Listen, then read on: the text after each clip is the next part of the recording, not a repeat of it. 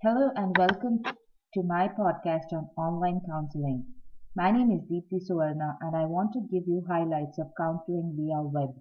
In the last decade, technology has advanced to a great extent. It has become one of the most important aspects of every individual's life as it is used for meeting people online, learning new skills, pursuing education, accessing support, and even shopping online. Additionally, the helping professions have seen a growing interest in the provision of online counseling and therapeutic services for individuals. Many theoretical perspectives, such as cognitive behavior therapy and solution-focused therapies, along with other models, are being used to ground online practice. The e-therapists are also beginning to use video conferencing for online practice, supplementing their face-to-face sessions. Some of the benefits of online intervention include reaching people in rural areas and isolated geographical areas. It is also useful for the disabled who could not leave home.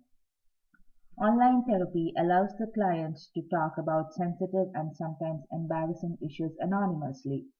Clients also find this type of service useful when they do not want to go to a clinic for various reasons. There are also some drawbacks to this form of counseling. There is lack of visual cues, which makes it difficult for the counselor to predict any kind of nonverbal behavior.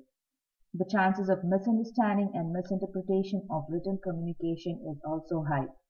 One of the major drawbacks also includes lack of response during the emergency situations, especially with clients who are experiencing severe suicidal symptoms. The counselor has a lot of responsibility when practicing online therapy. It is important that appropriate information such as pros and cons of online counseling is provided to the client.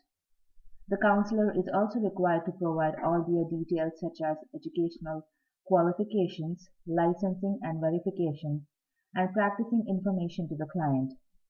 In addition to this, the counselor has the responsibility of verifying clients' identities and seeks alternative methods of contacting the clients during emergency situations. In conclusion, given the growing need for this work, it is important for online counselors and professional organizations to develop guidelines and skills that the counselors could use in their online practice. These were some of the highlights of counseling via web. This is Deepthi Suvarna and thank you for listening.